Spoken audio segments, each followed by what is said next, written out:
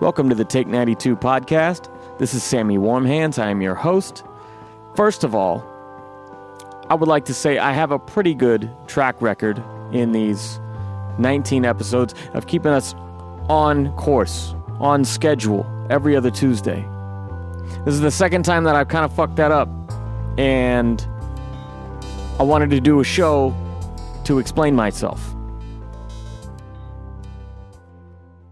So, I have no guest in the room today. It's just me. I want to talk about all of the different things that I've got in the works coming up real soon, hopefully in rapid fire release schedule. I know some people have been overwhelmed. They see too much from me. I've kind of backed off, okay? In September, I put out Vacant Eyes, and we did the Vacant Eyes tour. Now, I've played a few shows since then in various cities, just one-offs, okay? But aside from that, I don't think I've even played 5 shows yet this year. I haven't played a hometown show at all since October. And that's intentional because I notice people's excitement waning. And that's, at the end of the day, I do this for me. And I write and I record pretty much every day. And I'm always working on something because this is what I do. It's who I am. Now, am I able to take on more projects at a time and kind of slow down the release, focus on other things? Yes. So what I want to do today is break down all the different things that are going to be coming out. Let me preface that by saying I do have one release so far this year, and that was Breaking Ties by EPD. That's my first band ever. Started 18 years ago in 1998, and we never got a proper release until the band had all grown up and changed our name and changed all of our songs, and we were called This Day's End. But those early releases were all done by homemade CDRs.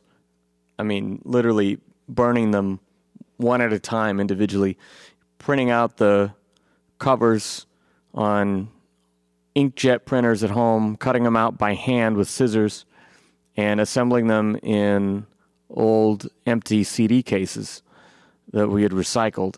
It was cool, and we sold them, and it was really fun. But I wanted to put out something that was legitimate, that was kind of a collection of all that stuff. I think that we had some good songs, and I don't think that we necessarily did them justice. I think we were too young to play them very well, but the ideas were there. The arrangements are cool. The riffs are interesting. The ideas are kind of big, and when you're in middle school in 98, 99, 2000, a great example of this is a song called Stray Bullet. When you're in middle school in those years, and this is kind of when random school shootings starts to become a thing in our culture.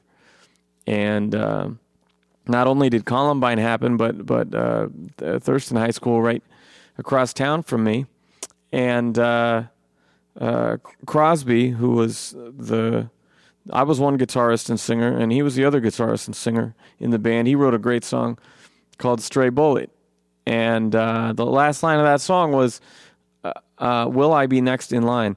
And every verse he gives kind of a different breakdown of a scenario of a different person who's maybe they're depressed and they're going to lash out or something like that. And in the last one, he turns on the TV like he does in the beginning of the song, and he sees another school hit with this sick, horrific attack, and he wonders, will I be next? Because it hit that close to home for us. And so examples like that, I think, are worthy of sharing beyond the high school friends and the little dinky shows we played back in the day. I think there's something there of lasting value. So Breaking Ties was my attempt to share that with folks. I've had people ask me about EPD since I put out my book. That's really that's the genesis of this. That's the only reason that it's coming out. The reason I thought to do this is because I put out the book and I reissued it this year. I did a second printing, expanded and all that, and people would ask me about those early recordings. Where can I hear these records you're talking about? Well, you can't really, but here's the next best thing. So I put together like 20-some songs from EPD and, varying degrees of quality performances, I'd say, but they're all studio recordings. It all sounds pretty good. I remastered it to make it somewhat consistent as well. And my favorite part are the skits. The skits are fucking great. I still maintain that some of the best recording experiences of my life were with EPD just fucking around with Eric Munch, our producer, and we made this track. I won't go into too much detail, but we made this track simulating a politician's speech, and we ourselves, the band members, were the crowd.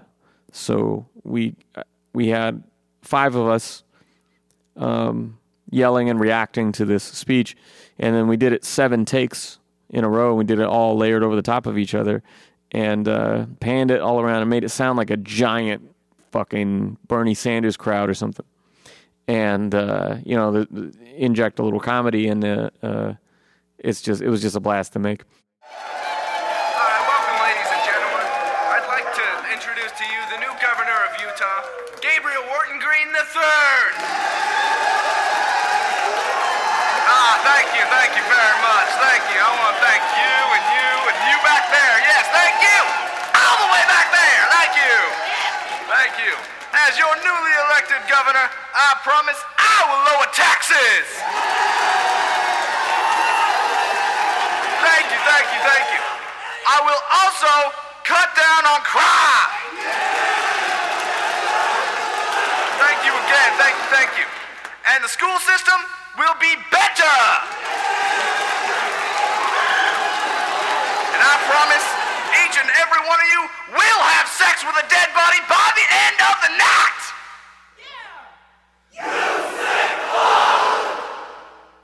Wait a minute, he's not the governor, that's the devil!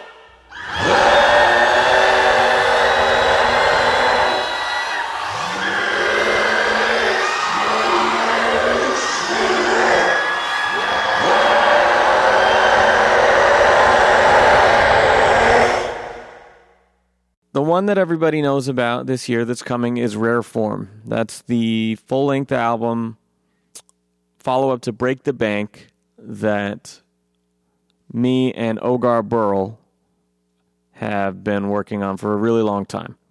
So it's our second album as a group, and we've been working on it for about 2 years. We haven't talked too much about it, so I can tell you right now, more than half of the album is produced by Graves 33, our friend from Seattle. Using that word produced, people look at my CDs, if they read the liner notes, they'll notice that I credit things differently. Like when you pick up a Nas record and it says produced by DJ Premier on one of the songs. That's because Nas went to Primo's studio and they worked on the song together. Primo made the beat, he coached the performances, maybe he suggested rewrites, maybe he arranged the track with them. That's the role of a producer. So when I get beats from people and they're emailed to me and then I never see them again until the record comes out, then I credit that person as music by, for example, Graves 33. So you'll see on this record, just like all of them. It will say produced by Sammy Warmhands, and each track will break down who made the beats and if anyone contributed guest vocals. So that's how I like to do it, because I think of it, in the rap world, you can sell a beat for $25 and have them produced by you when the track comes out on SoundCloud or something, but that's not what that means.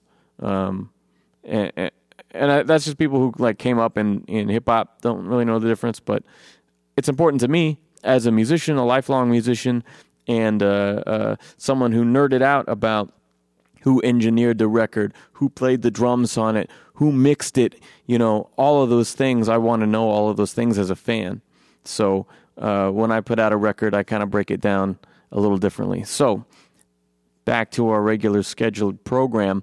So Rare Farm was mostly with beats from Graves 33.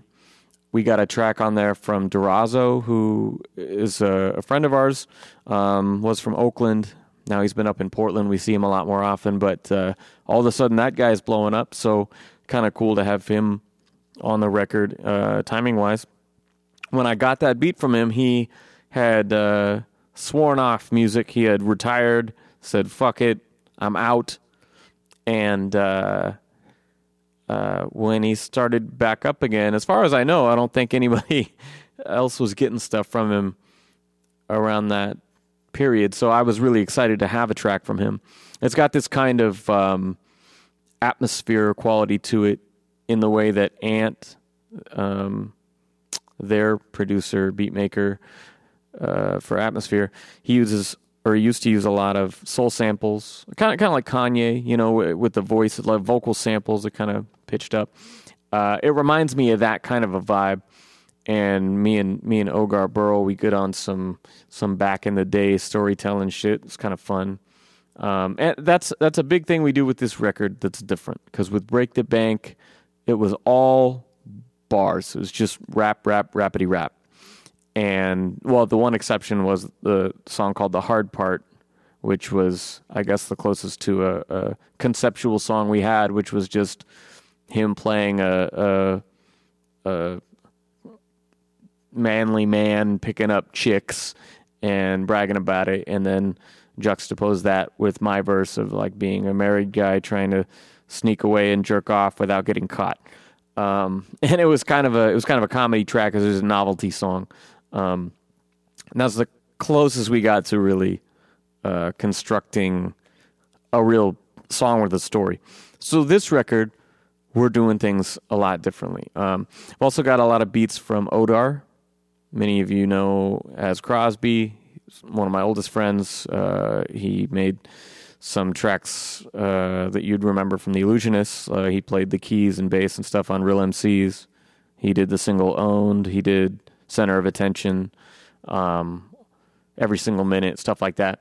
So he worked with us a lot on Break the Bank, and he worked with us a lot on this one. Our next single for Rare Form is with music by Odar. It's a song called Break the Bank, which we've been doing live for a while, and I think it's just an awesome, fun song. One of the things that I've been working on that kept me from doing an episode here, I was going to do an episode with Evil again, and we were going to talk about something totally different, but instead I had him assist me, as he often does, with a music video, because I've been preparing Break the Mold as a single. I know that's a bad name, just coincidentally, Break the Mold being a single when Break the Bank was our last album. I'm sorry about that if you're confused. But Break the Mold, the new single, we went and filmed my portion, my performance of it last weekend.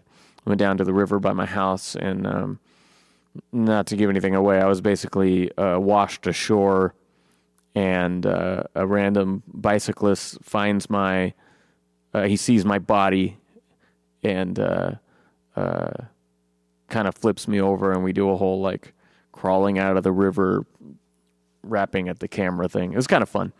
Anyway, that's gonna be the single. I think people who have seen us at all would recognize it. We did it on the last tour once or twice too, I think. So yeah, that song we've been testing out for a little bit, and we really enjoy it. Other tracks, God, I've got a beat from Blueprint on there, and honestly, it may or may not make the album because I'm just not sure if it fits, but that's the only one in question at this point. Who else made beats for us? I'm sure I'm forgetting someone important. Danny G from Double Dragon. We were on the Vacant Eyes tour last fall, and the record was basically done, and he played me a bunch of beats that he was working on one of the drives, and I was absolutely in love with one of the tracks, and he sent me a few, but I kept saying, no, send me that first one, and he did, and ended up getting all the Architects on it, and so the Architects are on it. It's kind of a posse cut, and then Danny actually built a larger arrangement to kind of go with the whole group, and it's super cool. So the record was basically done, and we just added that in there as kind of a break from the seriousness, but it's kind of a track about the state of things from the perspective of people who have been in the underground for a long time now. Anyway, that's Rare Form. We're trying to dip into some more storytelling songs, some more, just more from the heart shit. There's plenty of rapidy rap bars and punchlines. We got that. We know how to do that. So we do that very well. If you listen to our first single from Rare Form, Slubber de Gullion, I love it because people always like the one, how do you say it? But that song has no chorus. It has no purpose other than to just, bash MCs and have fun wordplay and stuff. So, that's where we started. There's going to be plenty of that there for people who just want to hear boom bap. But, we also get into some heavier stuff, and I think it's a really interesting record. One thing that we did that I don't often see in groups is we decided to let each person have a solo track. And I did this once with the Illusionists on our second record, Ill Is All. That one was different because we had two different interludes with the same beat, and I rapped on one of them, and Evil rapped on the other one. And that was kind of fun. But this time, one of those Graves beats was just an obvious choice for Ogar, and he's been using it in his solo sets for a long time. It's called Determination, and that's just a perfect song for him. It didn't need me on it, and I found one that I wanted that had this very like church organ kind of hard-hitting gospel soul thing going on, and I wasn't sure what to do with it at first, but I knew that I loved it, and it ended up being kind of a long form. If you know my music, there's songs, and I didn't realize that this was kind of a thing I'm known for, but there tends to be a song on each of my albums where I kind of set aside time to go really deep into a subject that I care about that I haven't talked about. I did the Ferguson Free Write. I did The End Is Inevitable. Some of these tracks where it's just like a 2.5 minute verse with no stopping, And this one, I decided to go in on organized religion, particularly Christianity, and we also put that out as a single, which is maybe not the wisest. It didn't do very well. Not a lot of people saw it. So thank you for those who shared, and for those who didn't, where are your balls? Come on. I know your aunt and uncle are going to judge you for sharing it, but you messaged me. You said you liked the song. You share that shit. Anyway, fucking. So that song is called God Paparazzi. There's a great lyric video for it by this guy named Adam Dunn, who I had seen his work with Guante and some others. And I wanted a lyric video because it's such a dense song that I really wanted people to be able to hear what I'm saying. And we almost cut it from the album a couple times because it's not subtle, you know. It hits hard right out of the gate and it doesn't let up until the end. And so it's the kind of track that might fit on my solo album pretty well. But how do I fit it into the context of our group? So we took some time on that, trying to figure it out. And I think we got the sequence of songs really good.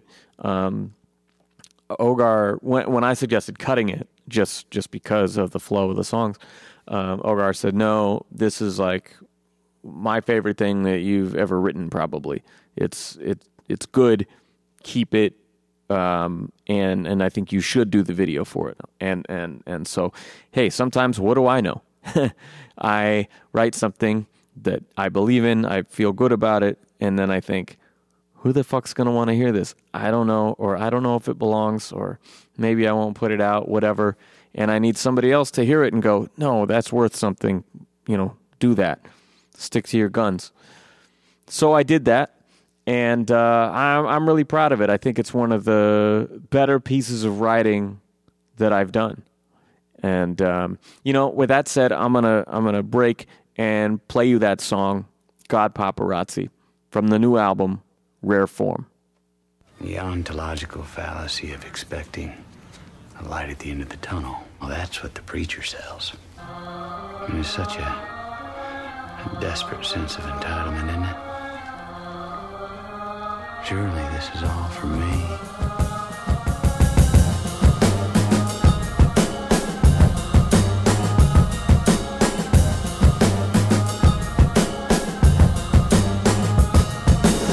The Son of God and just the God of a son. The prodigal son was really just the product of son. Merely the sum of all the stories that they borrowed him from. Based on a black planet waiting for tomorrow to come. The Son of God and just the God of a son. The prodigal son was really just the product of son. Merely the sum of all the stories that they borrowed him from. Based on a black planet waiting for tomorrow to come. There's nothing on the other side of St. Peter. Call it beta, heaven's gate. I have no faith in a believer with the least Jesus piece around his neck and a heater by his side. A paradox of our time. So how's it gonna play out? What's he gonna say now? Tackling the tabernacle, Sammy say how it goes. Eat, pray, love, hate, bags and die. Listen, insidious, fastidious, Leviticus lies. So what's I gotta do if a dude is coming on to me? I swear there's a guide about this in Deuteronomy. Been seeking his teaching, reaching a formative birth. Reaching in all four corners of earth. But every answer that's been given to a question I've asked, not to mention of the future, favored only the past. The American Jesus, white, Egyptian, English. Pray for the touchdown. What now? Can't distinguish the fact from the fiction? What an odd depiction. And motherfuckers suffer from a God addiction. Possessed by the devil or the speaking in tongues. Building the weight of their words while they're speaking in tongues. But if we pray to God to destroy the enemies are praying for reciprocal symmetry. The truth is right in front of you. Nobody's listening, busy questioning is playing with every prayer solicited. If we're made in his image, then none of us have the privilege of being chosen apart and or even really assisted. It's nonsensical, but people believe it because their parents taught it to them or in hard times they need it. And as much as I talk shit, I wouldn't begrudge an individual's choice of philosophical crush. But the influence is ridiculous and political doing to reach at the steeple is limitless, even in truants.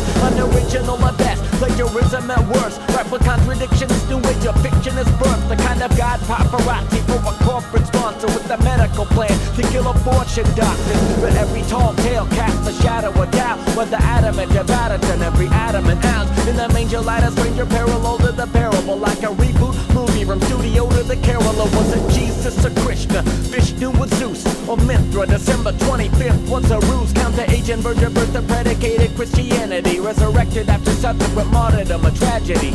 And you can lead a man to the library, but if he can't read between the lines very well at all, then he'll stumble and fall at intellectual obstacles and struggle with the other ineffectual followers. The Son of God, or just the God of the Son. The prodigal son was really just a product of some, merely the sum of all the stories that they borrowed him from. Based on a flat planet, waiting for tomorrow to come.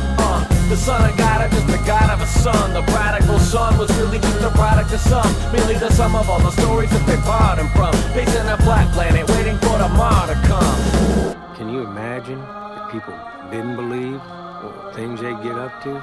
If the only thing keeping a person decent is the expectation of divine reward, then, brother, that person is a piece of shit. Again, not subtle.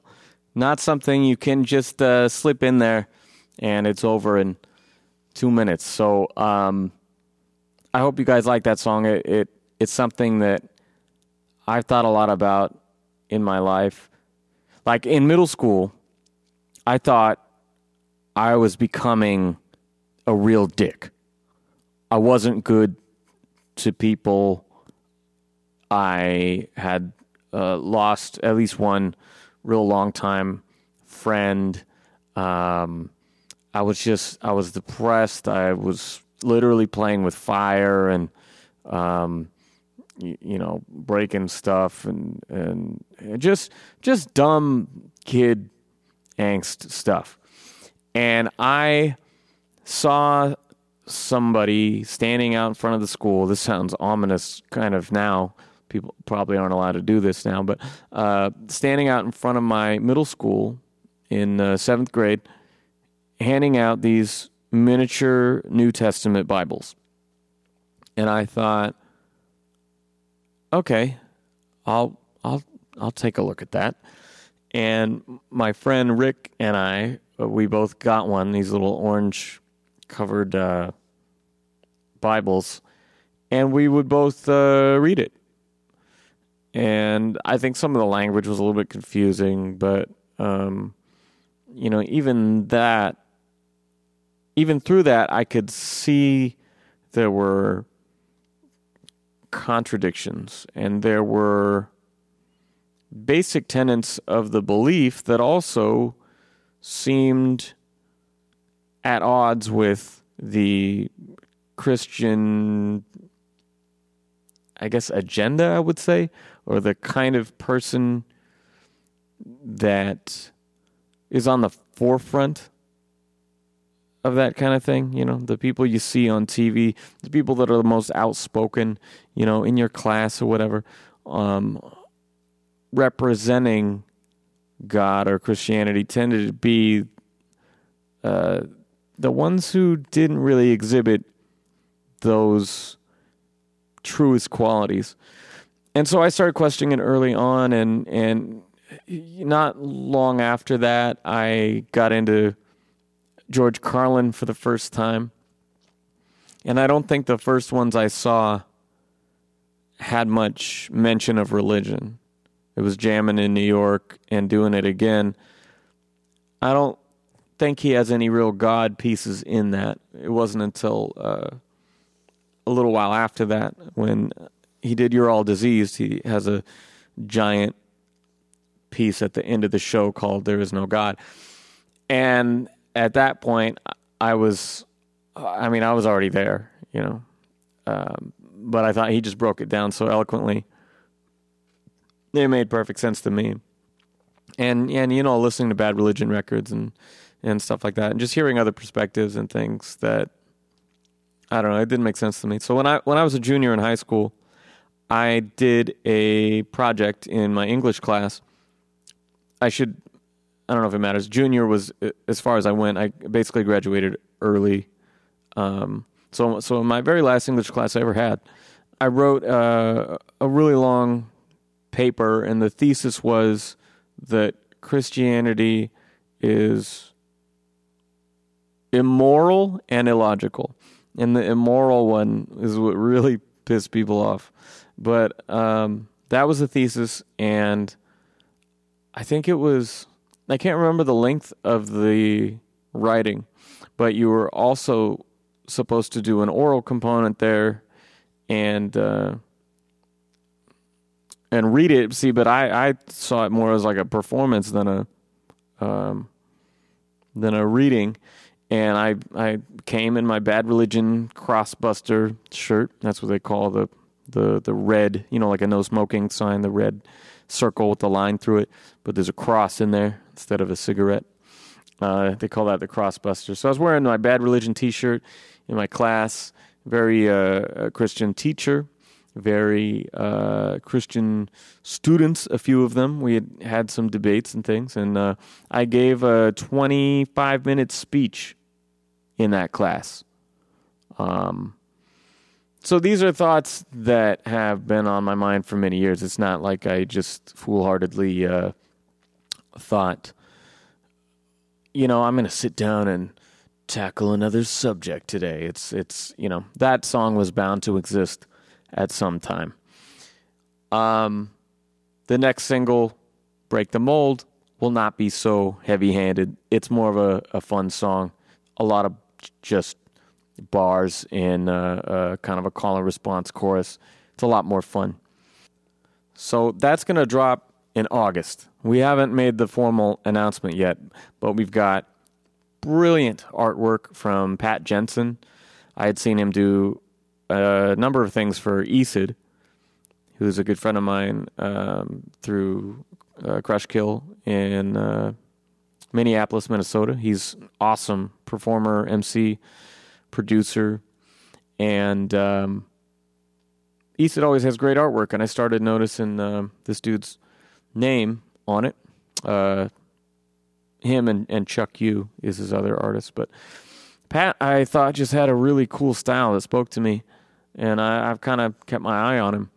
And one day, out of the blue, I get an email or a Facebook message, and it's from Pat Jensen, and he's like, "Hey, I drew a portrait of you," and it's of me doing both middle fingers up and my spiky ass hair from the famous Last Words music video. And I thought, how awesome that occasionally people like draw a little thing at a show and give it to me, and that's really cool. But this is the first time like an artist that I already knew about sent me something that he did inspired by something I did. And so I thought that was awesome. And from that point I thought, okay, when the time's right, I'm going to reach out to this guy about a collaboration.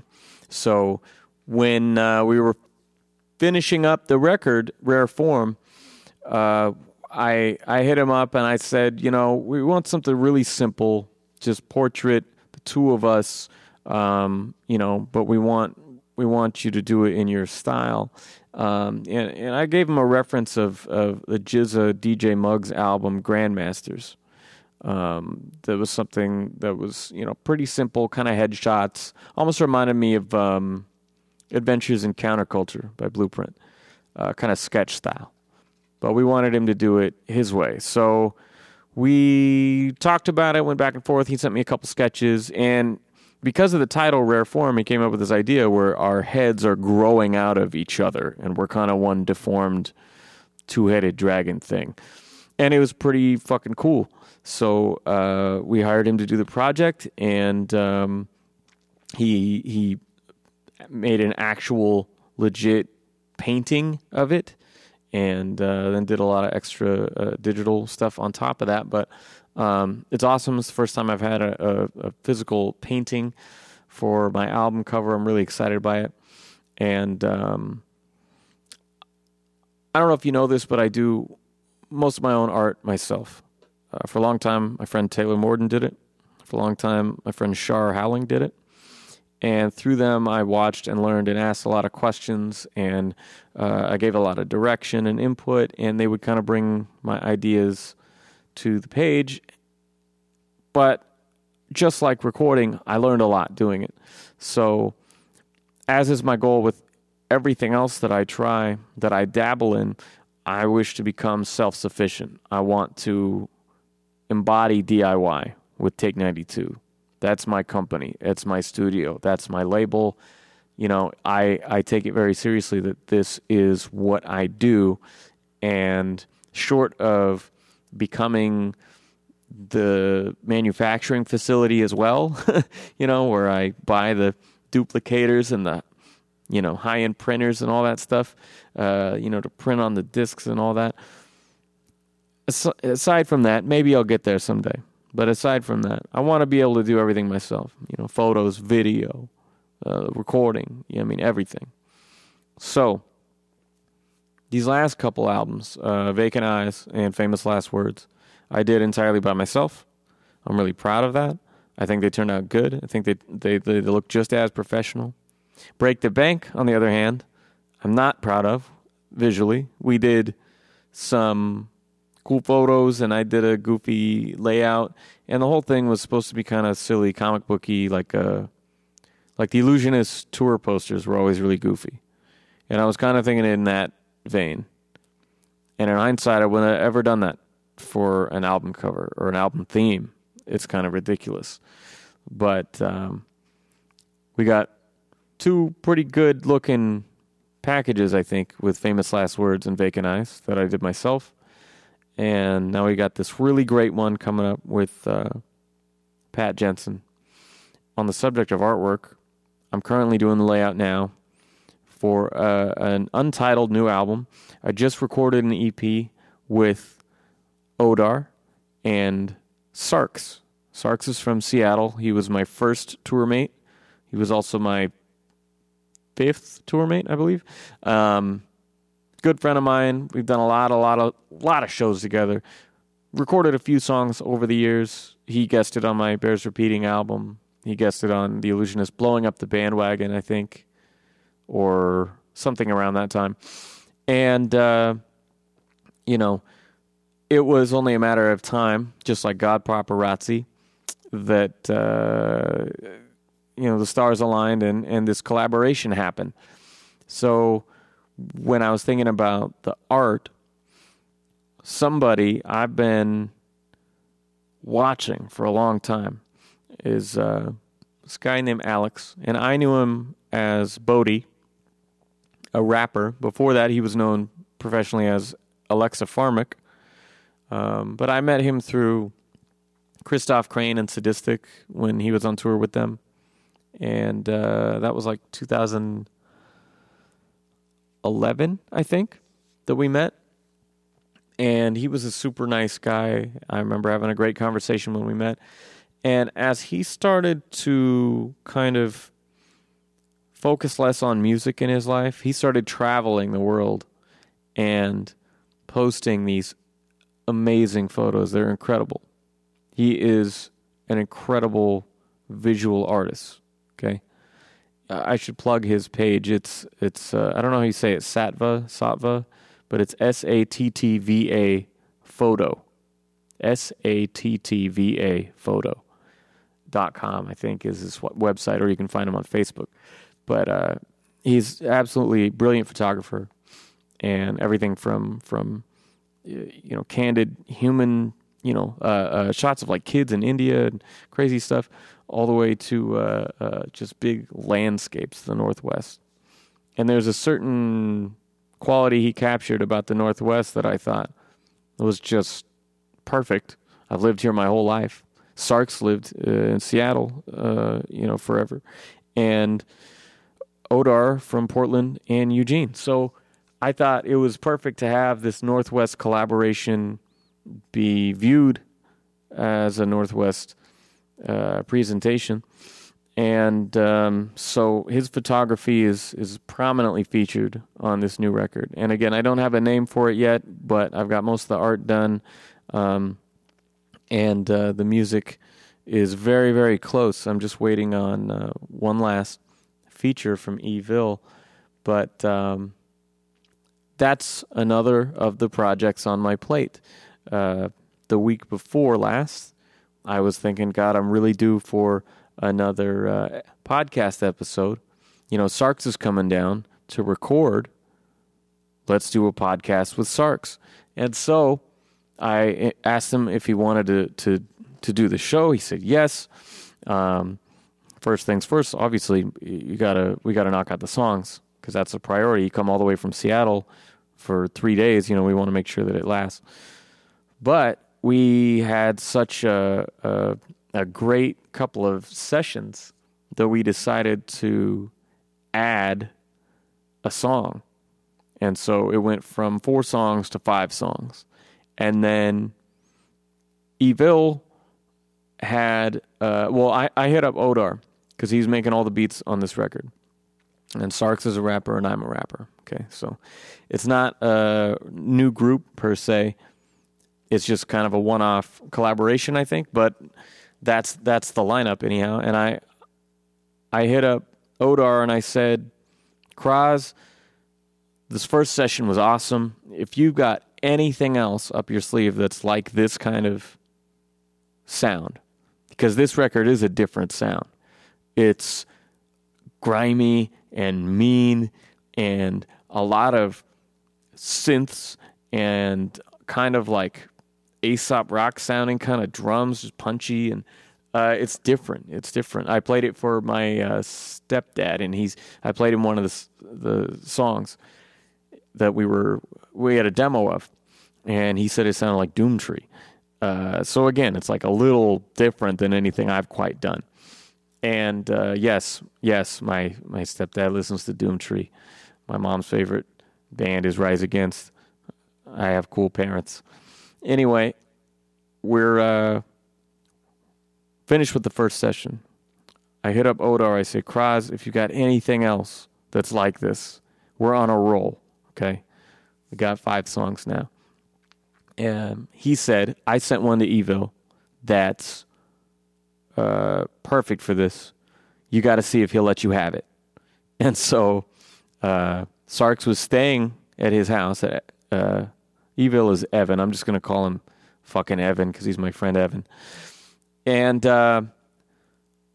Sarks is staying over there after our session. He asked them. I'm texting him, seeing if we can get it. And they listened to it. It's fucking perfect. They sent it to me. It's fucking perfect. I love it. They love it. So we're like, well, let's just all get on it together. And so we added yet another song. So now we have 6 songs plus an intro.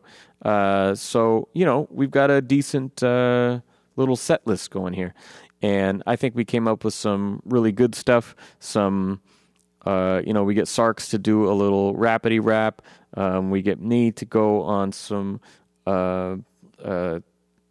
different kind of subjects than I've done. And I think it was great for both of us. It was not only fun, but it was a different kind of writing exercise. We also wrote some of the stuff together, which I never do. I always write alone.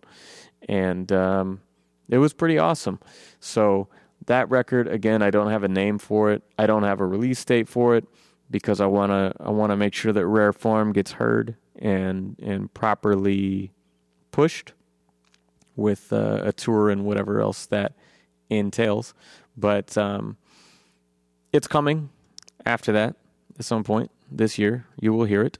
And I'm pretty stoked on it. On top of that, a couple other records that are on my plate that are almost done. Since last fall, I think November, I started working on a 7-song EP for the Architects. And the Architects, spelled with an X, are some good friends of mine from right here in Eugene. They have, when I was, just kind of breaking through into the scene in the Illusionists, they had all kind of moved up here from places in California and were kind of forming their group. And so in many ways, we kind of came up together, Illusionists and Architects. And those guys really made a name for themselves because,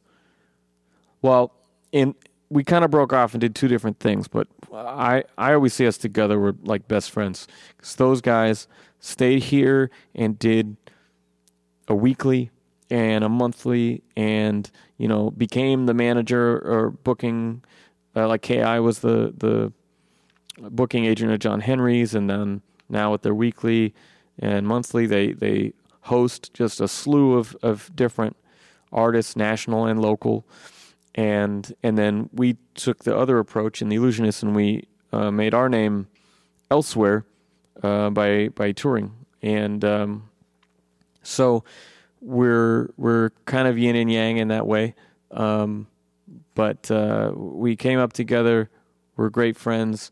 I've loved all those guys, and I've really wanted to get them in the studio for a while. It's a challenge to get those guys in the studio. So it's taken longer than we thought, but it's really, really close to being done right now. I think all that's left is one verse and a couple scratches, and then I'm going to mix it down, and that'll be out soon. Side note, Ebb One and KI Design from the Architects have a duo that they're releasing an album as a duo called Coffee Table Clutter, and that comes out this weekend. So by the time this episode airs, it'll already be out. You can get it. I'm not sure where. Go to Ebb One, spelled O-N-E, not numeric one, but you look up Ebb One or KI Design on Facebook, Bandcamp. I'm sure you'll find it. But I've heard a little bit of that. It's great. Also almost finished with this Architects record. And then more recently, I've been working with Cerebral from the Architects on his solo record. It started out as like 10 songs, and I think now it's 13. And all of the songs are beats by Durazo. It's a really cool record. He's a guy who I always felt killed it live, and he's a great writer. He has good, memorable lines, and, he's technically just very, very, very consistent and on point. And I've always liked him, but then when I would hear his CD that he put out and I'd get home and listen to it, and I'd be like, he always raps like a different person in the studio. I'm sorry for airing you out like this, but I love the dude's rapping, but he's got this really laid back tone that he does in the studio. But on stage, live, he's out there like ripping it up, high energy, like killing it. And so when we were doing the Architects record, we kind of butted heads on that at first. And once we got to a good middle ground, I started seeing his reactions to his own performances like greatly improve. And then we started talking about the solo record, and after the first couple songs, I didn't have to give him notes about your tone of voice or your energy or whatever. He had it all so consistent, and then we could just focus on is every line most effective, is the arrangement of the song right, that kind of stuff, and get into the real nuts and bolts of it. So I've really, really enjoyed working on this album with Cerebral. It's going to be called Polarities, and he's cooking up album art for it himself. It looks really cool. It sounds really cool. He had me do a feature on one of the songs. I think it's going to be probably the first single that you hear. It's called Hometown Hero. And I'm really excited about it. There's just a lot of great music coming out from the Architects crew right now. And this one, Polarity, since I've been so closely invested and involved, I think that I've been talking to him about making it a Take 92 release. So we're still working that out. I probably shouldn't have even said anything, but it's something that I am trying to do. I'm trying to reach out to artists that I really care about and people whose music I think needs to be heard. Not saying I have a big platform, okay? But when I see somebody put up a record that's digital download on Bandcamp and they promote it for, a couple weeks and then it dies off, and they're not out there playing for different crowds, selling it. They're not giving you something to take home and remember and buy. That bugs the shit out of me. I want people to hear this awesome music that's in the underground. There's so much of it. And about 6 years ago, that's what I was gearing up to do with Take 92. In 2010, I was really trying to do that. I put out the Bear Cub, and my friend Kellen Holte singer-songwriter record. And I was in the process of signing Yogo Man Burning Band, who's an awesome like reggae kind of, I don't even know what to call it. It's kind of like roots reggae music, but it's awesome, like feel good, groovy, sing along reggae stuff. I was in the process of signing them to put out their third album, and that's when things changed for the Illusionists, and we started to dump a lot of money into Death Proof, and I thought, okay, I should hold off on this. But at this point, I am 11 years into Take 92 music, and I give back a little bit, but I want to do that more, and I want to bring up my friends and show you guys, just like the Bears Repeating tour, when it was me and K.I. and Ebb and Ogar, and it was the first time we had like all people from Eugene hitting the road together, just killing it every night. And it was awesome because it was like, these are my people. This is my family in music, and I want to show people that. So Cerebral is a person I really want to bring into the fold. Gradient. I mean, mostly I just produced the record. I mean, mostly that's what happened. I did help him sell a little bit of that, but that was mostly him. So I want to do better at it. Cerebral's my next step.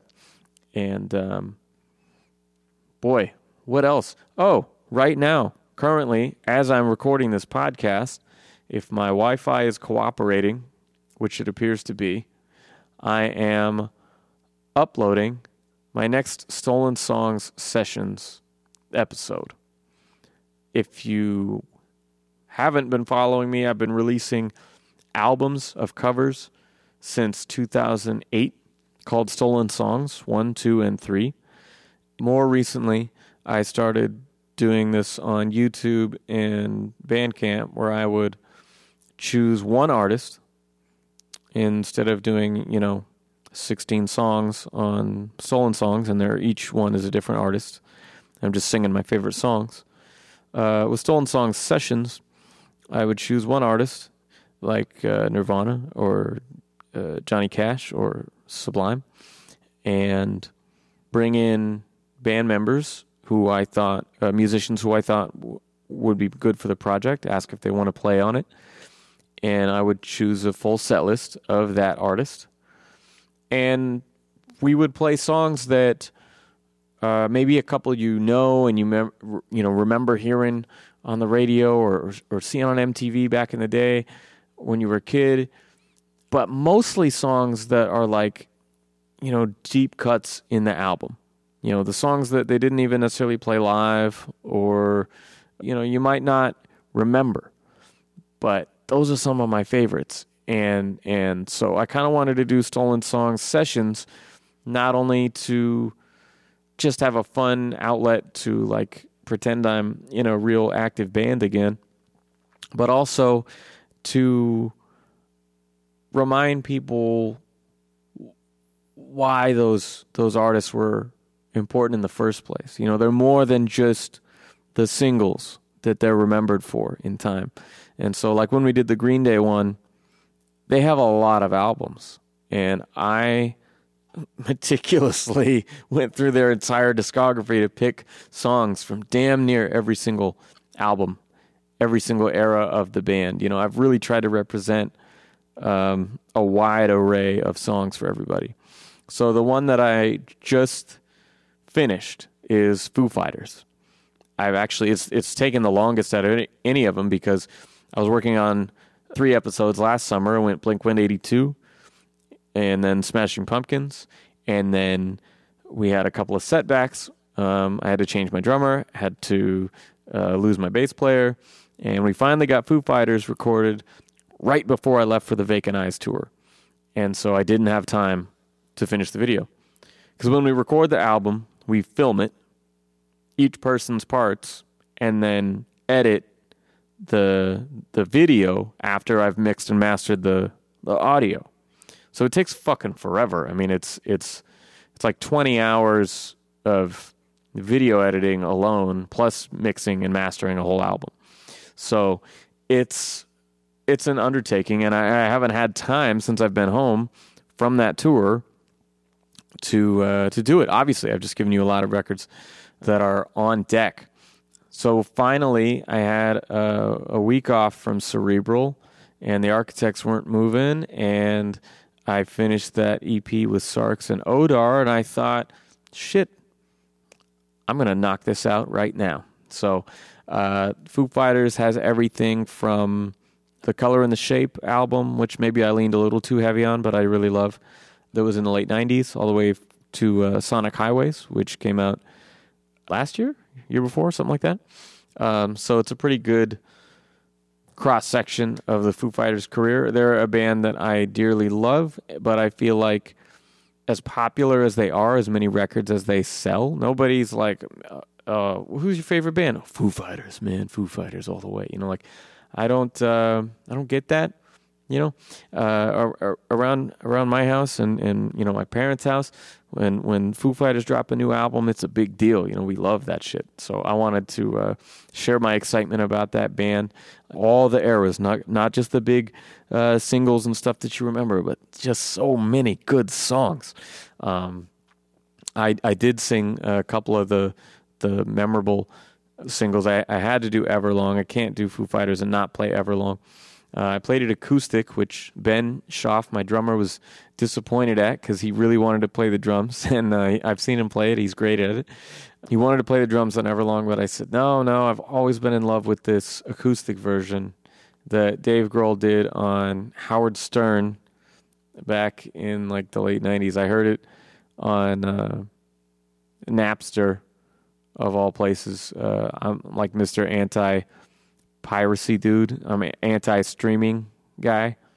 I had Napster back in the day because I would download, you know, live stuff and bootlegs and just weird stuff that you couldn't buy in the record store. You know, I'd buy all kinds of that stuff that I could find, but when I couldn't find a certain thing, I would go on Napster and be like, oh, cool, somebody ripped this Howard Stern Dave Grohl performance, and I listened to it 1,000,000 times, and so I played it exactly as he played it that first time. I thought it turned out really good. I had a guy tell me on YouTube this week that I am the worst singer on YouTube, and that always feels really good. But then I get to bounce back from that by dropping a 31-minute performance of Foo Fighters songs. So with this, I redeem myself as not the worst singer on YouTube, I hope.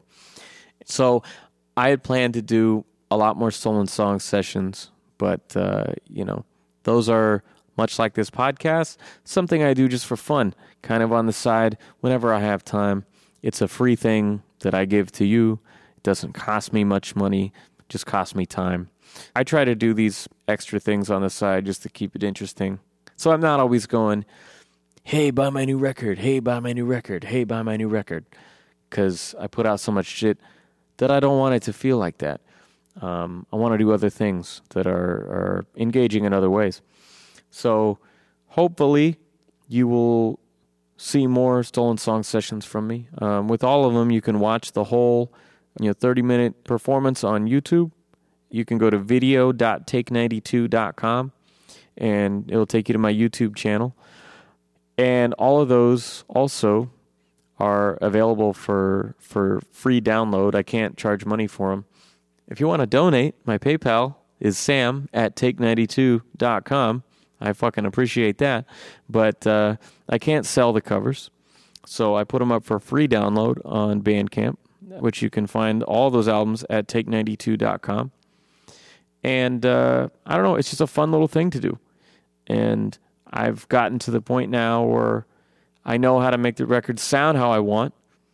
And I went through enough years of trial and error and fucking it up that I've gotten pretty good at it. I'm proud of the sounds I get now in this room. So it's cool to me to just be able to bust out a set with a band that's not a real band playing a bunch of my old favorite songs. I just think it's super fun, and I can make it look and sound pretty good without paying somebody else to do it, I guess is my point. These are the kinds of things, now that I am self-sufficient, that I can just do a little thing and give it away. And it's just kind of fun. I want to mention 2 other records that I've been working on for a long time, years I'm talking, and they're almost ready to see the light of day. Both of these albums have been demoed, okay? I've recorded rough versions of all the songs. I know basically how I want them to be. Once I'm 100% on those songs, once I know the order of songs and exactly what I want to do, then I'll go and re-record everything from scratch, make it sound extra nice. And one of these records we've talked about, and that is my punk band, Dead Fucking Serious. There's an episode with Kellen Holte, my drummer. If you want to hear that episode, go look it up. And that'll tell you everything you need to know. But DFS was started in 2006 with some songs I just kind of crapped out in 2 weeks and brought in some band members and we recorded them almost like stolen songs, but then we kept playing and then we started writing together and then it kind of fell apart. But for the last 2 or 3 years now, I've been writing DFS songs, and I've got 4 or 5 now that I'm sitting on. That Kellen's going to come out next week, and we're going to record. So by then we'll have enough to whittle this down to a really good chunk of songs, and give it everything we got. The ones we cut, I'll probably re-record as well and put out a little EP or something. Because there's some that are a little bit more maybe skate punk when we're trying to be more just straight up hardcore, like a little more old school. So the songs that don't fit, I'm hoping to get them to you in some way. The other record is called Daydream. And I mentioned this in my book in the epilogue, but I haven't put out anything but covers when it comes to my my rock or folk music. And I grew up as a guitarist and a singer, and that's what I know. Most people don't know me as that now, but that's where I'm from. Part of the reason I do these covers is so I get to do that even when I'm not in an active band. Also in 2006 is when I put out my first solo record. I did 3 in a row. I did Sequel of Me, Days in the Dark, and Counterclockwise. And that was from 2006 to 2009. I haven't done an original album of that kind since. So this Daydream album is my follow-up to Counterclockwise. I've written about half of the songs from 2009 until last year. And I wrote about 3 more this month I'm really excited about. Just with the craziness. I did an episode called Death and Cancer where I talked about losing my maternal grandma. And since then, that was only a few months ago, now I've also lost my grandma on my dad's side. And just reflecting a lot about life and death and parents, and I'm grateful for the things that I have in this life. So I've finally been able to, after a long time of no output, I've been able to pick up my guitar and feel inspired and sing songs that really mean something to me and songs that I actually wrote, because I've done a lot of these covers now and I really enjoy it. And the songs are important to me, but it's been a long time coming to do this. I'm really excited to be, putting my own words and melodies together again. It's been, and I'll say the writing experience now, having put out a dozen rap albums, makes for much better writing, I think, in these singer-songwriter pieces, because I'll write it and then I'll go through and do my revisions like I do with a rap record. and add the internal rhyme and do these other things just to clean it up and make it stronger. And man, I'm really happy with these demos, and I'm thinking, I've been talking to Eric Munch about going to Seattle and making this record with him, because I haven't done that since, well, he was down here for the first Stolen Songs in 2008, but it's been a long time since I've actually gone up there and made a record at his place, so we might do that. And the last thing is not an album at all, but I've posted a couple pictures here and there when I'm filming, and I've just left the hashtag Born with the Gene. Born with the Gene is a song that I wrote years ago. It was a B-side from Ill Is All, and eventually I put out a rock version of it on Asshole Extraordinaire in 2013. Yeah, and the song's called Born with the Gene. It's along the lines of some of my other pieces like Anti-Fun and The Edge Break and stuff like that, where I talk about my reasons for not drinking and doing drugs. Because I am straight edge. I always have been. Before I knew there was a way to label myself, that's just how I am. I wanted to make another documentary. I had done like a 30-minute one on The Illusionist, Death of a Salesman, and a 20-minute one on This Day's End, our 10-year anniversary last year. And this is the first time I want to make a feature-length film, and I wanted to make it a story of addiction. And it's from the perspective of my dad, who was basically exiled. When I was 1, my parents divorced because he was fucked up. And perspective of my stepdad, who raised me since I was 2. And he had previously been fucked up before that. Not long before that either. And so he's been in recovery, and raised me in a sober household. And my uncle, my stepdad's brother, was kind of his role model in that way, because prior to all of them, he was fucked up first. And so all of these people in my family, strong male role models in what to do and what not to fucking do, have very interesting stories to tell. And I've heard bits and pieces of them my whole life. A lot of these things I didn't hear until I sat down to do these interviews. But I wanted, on some level, to explain myself, because people look at me like I'm crazy, and I know I'm crazy when I get on stage at a bar and I play a song called Fuck the Party. Okay? I know that that's nuts. And maybe that's just the punk rock in me. Maybe it's some sort of defense mechanism. I've accepted that I do more vocal and crass things when I'm in a setting where other people are there to be intoxicated. When that's your point of being there, that makes me uncomfortable. And sometimes I kind of go on autopilot and I say some shit. So I wanted to address that, and instead of just telling my story or writing about it in a book or singing another song or rapping or whatever, I thought it would be best to just show you the people who lived it so I don't have to live it. They went through all the shit so that I never, ever have to go through that shit myself. And I see so much of myself in them, in all of them.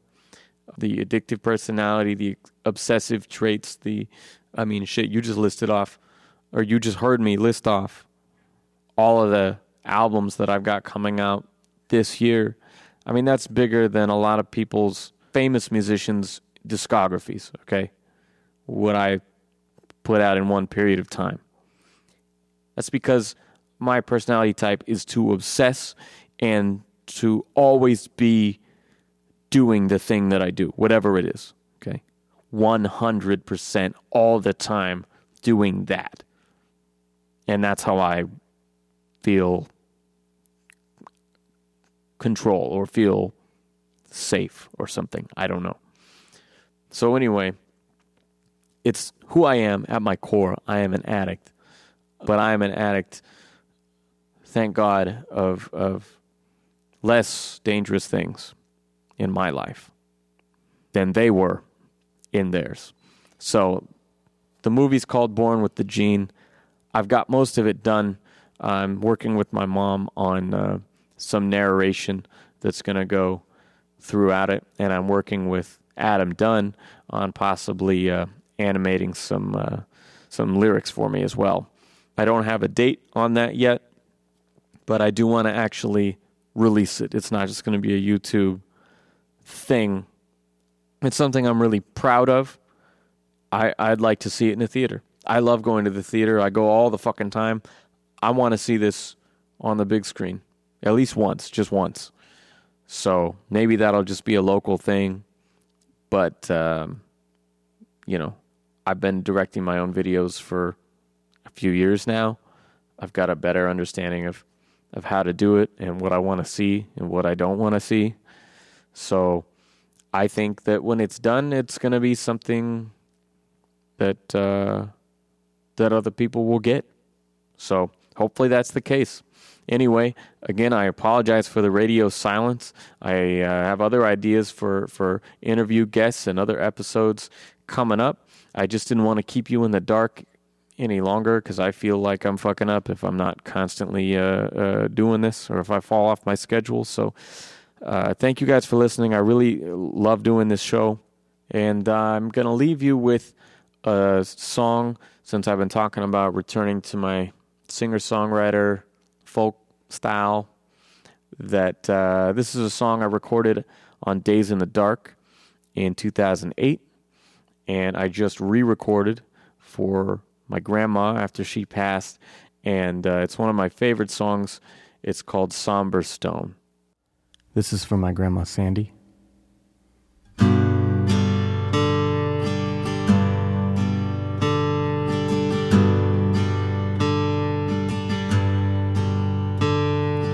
Down at the place where I lay my bones, where I choose to rest, there won't be a tree to make shade for me, and maybe some birds will nest. Here's my final bed, a place for me to rest my head, where I can sleep and dream of you among the peaceful dead. Down at the grave where my name is carved in a block, somber stone, my friends will talk of times we've had, and I'll listen from below. Down at your knees you softly weep, feel the wind caress your skin. Bless me with your love once more, and carry me within. Here's my final bed, a place for me to rest my head, where I can sleep and dream of you among the peaceful dead. Down at the grave where my name is carved in a block, the sun